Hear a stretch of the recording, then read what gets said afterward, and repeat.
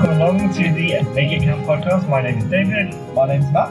And we are currently on holiday. So we haven't brought our recording equipment or anything, but we thought we'd record one. So if you can hear a few cars, motorbikes, A lot of wind. Matt's going to clear that all up in the post. Hopefully. Well, maybe not. But anyway, we hope you enjoyed it. As we were on holiday, we're going to talk about making holidays count. Absolutely. It's been on our list for a long time, and we thought, what a better place to do it than from a holiday location in Spain. Yeah, so we are in Spain, just outside Barcelona. Estamos en Pineda de Mar. Wow, Matt, you're brilliant at your Spanish. You've been learning Spanish really hard this last month, haven't you? Learning it really hard. Yeah. It is really hard. Yeah, so we were enjoying resting, and how have you been making this holiday count, Matt? Yeah, obviously, when you come to the question, how to make holidays count, I suppose we come back to the thing that we return to again and again, which is, what is it for? What is the purpose of it? It's kind of Simon Sinek's thing, ask why. If you don't have the answer to why, then you can't really answer the question to how to make it count. And we both spoke a little bit on this before coming. What do you want from this? What do you want from this holiday? And we joined up with sort of a package holiday, a group holiday with a company called Oak Hall. And one of the nice things about that is that you're not just on your own. There is a group of other people there, so you can kind of make friends and everything. One of the things that they offer is a number of excursions. So it's a week-long holiday, Saturday to Saturday. And we had the opportunity to sign up to several different excursions. Or outings, adventures, day trips, effectively. And I think fairly quickly, when we looked at them, we decided that wasn't what we wanted, because it involves getting on a coach straight after breakfast and basically being out the whole day. And to not try and put too much of a negative spin on it, to us it sounded a bit more like a school trip than a relaxing holiday. So yeah, I'm here with my wife and obviously with you. So there's three of us, sort of as a little group within the group of about 90 people that are here on that sort of trip to Spain, which is really nice. But like you said, it's important to ask that question why. And Charlotte's a teacher. I'm a trainee teacher at the moment. And one of the things about being a teacher is you're often not in control of your own time. The lessons happen when they happen. You're given duty when you're duty. And so you're sort of stuck in the wheel of that. You don't have that autonomy. And so the idea of being on a holiday where someone else has booked the sort of day trips, and they choose when you leave and when you come back and when you do the things you do, that sounds a little bit too much like normal work. Yeah. And so for us, that autonomy, hey, maybe we'll go on a trip, maybe we won't, but we're going to choose when and how we want to do that became far more important. Absolutely. And the other side of it as well being the first excursion was a trip to Barcelona, so we're getting a coach in the morning, being there the whole day, and then coming back in the afternoon. And we're planning on going to Barcelona ourselves. I spoke to one of the people that had gone and said, "Oh, how was your day in Barcelona?" And the first thing they said was, "Oh, it felt very productive," which was really fascinating to me, because it was great. That's what they want out of a holiday. Productivity, that's brilliant for them. That's totally not what I'm coming on a holiday to do. I'm not coming on a holiday to tick off, I went to this city, I went to that city, I went to do all these things. Sure, I want to explore. That's one of the things, how do you expand the mind? How do you grow as a person? Well, travel is one way, reading is another. Mm-hmm. But I came really to relax, to enjoy just a bit of non-pressured. Exactly as you were saying, I'm not quite the same in my work environment, but still there's deadlines, there's things that are not in my control, I have to do this, I have to be here at a certain time. So actually, when I'm taking a break from that, I want to be a bit more like, I can choose to do that, or I can choose to not. And I've really enjoyed actually just the relaxing. To be honest, it kind of feels a bit different than what I thought I liked in holidays, but actually it's been really wonderful to not have to be anywhere, to go for a walk, come back, have a nice coffee, read a book.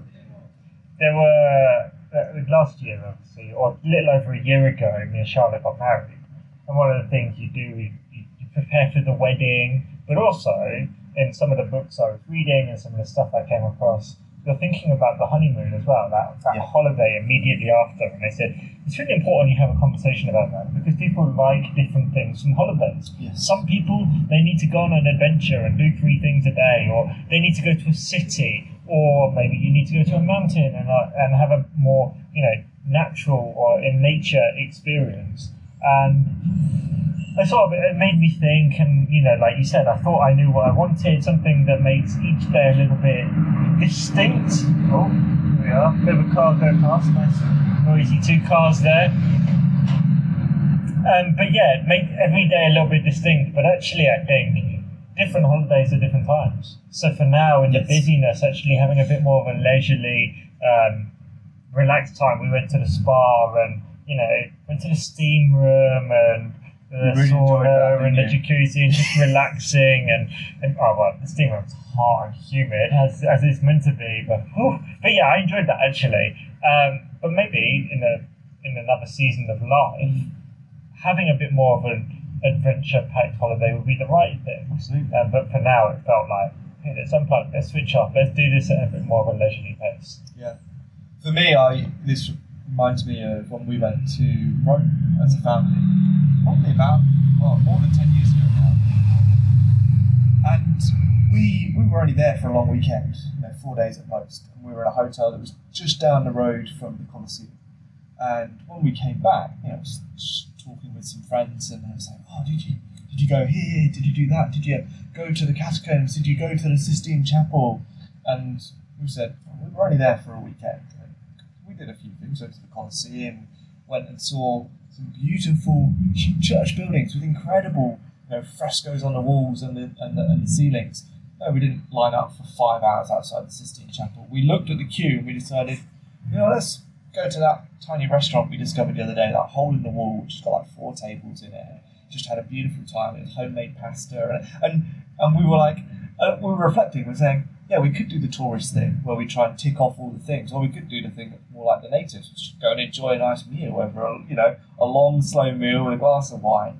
And again, it's not that you shouldn't go and do all the things, but perhaps one of the things we come back to again and again in some of our themes as episodes go on is it's not always about ticking off everything. It's not about completing everything and maximising everything. Sometimes it's about just enjoying the moment. Yeah. And that's maybe our bent a little bit, but I think there's an intention behind that because the culture that we're in is you must do everything, you've got to complete everything, you've got to be the millionaire by 30 and have gone to 100 countries and have done this, that and the other. Yeah, 100%. And ultimately, it's that question of what do you need from that holiday and why? And just being really wise with how you set those expectations. We came to Spain, it's late October, and you're like, well, I hope it's nicer weather than the UK, but you don't really know how hot it's going to be, if it's going to be rainy. There was a thunderstorm the other night that kept me awake a little bit, but actually it was really amazing to hear the power of the thunder, see the lightning. Yeah. But yeah, if I set those expectations that I needed to be this and this and this, then maybe that sets you up for a bit of a negative experience. And so I know I checked in my mind a couple of times, just say, hey, what will be, and I'm unplugging, and I can unplug whether it's great weather or not so great weather.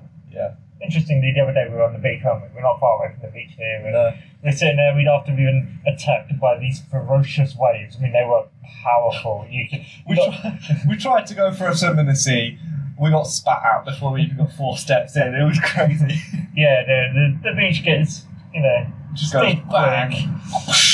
Yeah, the waves were powerful. So when we sat on and watched it, it's really amazing and calming just listening to the crashing of the waves. Yeah. We saw this little old man, didn't we? Sort of wandering down into the surf. What is he doing? What's he got in his hands over there? We were trying to look. Like some strange contraption. Yeah, it did look a bit strange. I was like, is he trying to fish? I don't think there's any fish this shallow. He just launches this stick into the ocean and he throws his plastic bottle into the ocean. It's like, what is he doing? They get spat out, and then because it's quite windy, this plastic bottle goes tearing up down the beach. It's rolling really quickly. A wind-powered bottle rolling down the beach. Thankfully, my wife, who is an ethical and person, really, quite moral, yeah, and she cares about the environment. She literally ran after the water bottle, picked it up, and made sure it went in the bin. So I was quite impressed with that, but it was just interesting. I can't believe this person just did that. But actually, what is making it count is living out your values wherever you go. Yeah. I didn't know where you were going with that story. There was 2 moments I thought was quite entertaining. I think the man was kind of playing poo sticks with the ocean, seeing like which came back first. Very generous. That's kind of what it looked like. It looked like he was basically playing fetch with the sea. But the thing that was equally more funny was when Charlotte came back with the bottle. She then, she came back to where we were sitting and she then tried to toss it on the ground and then it started rolling down the beach again. So she had to run after it again, which was highly entertaining. But yeah, live your values wherever you go. I think that's enough for today's Make It Count podcast from a holiday venue. Yeah, we'll do another holiday venue one when we're next on holiday, maybe. Maybe, yeah, who knows?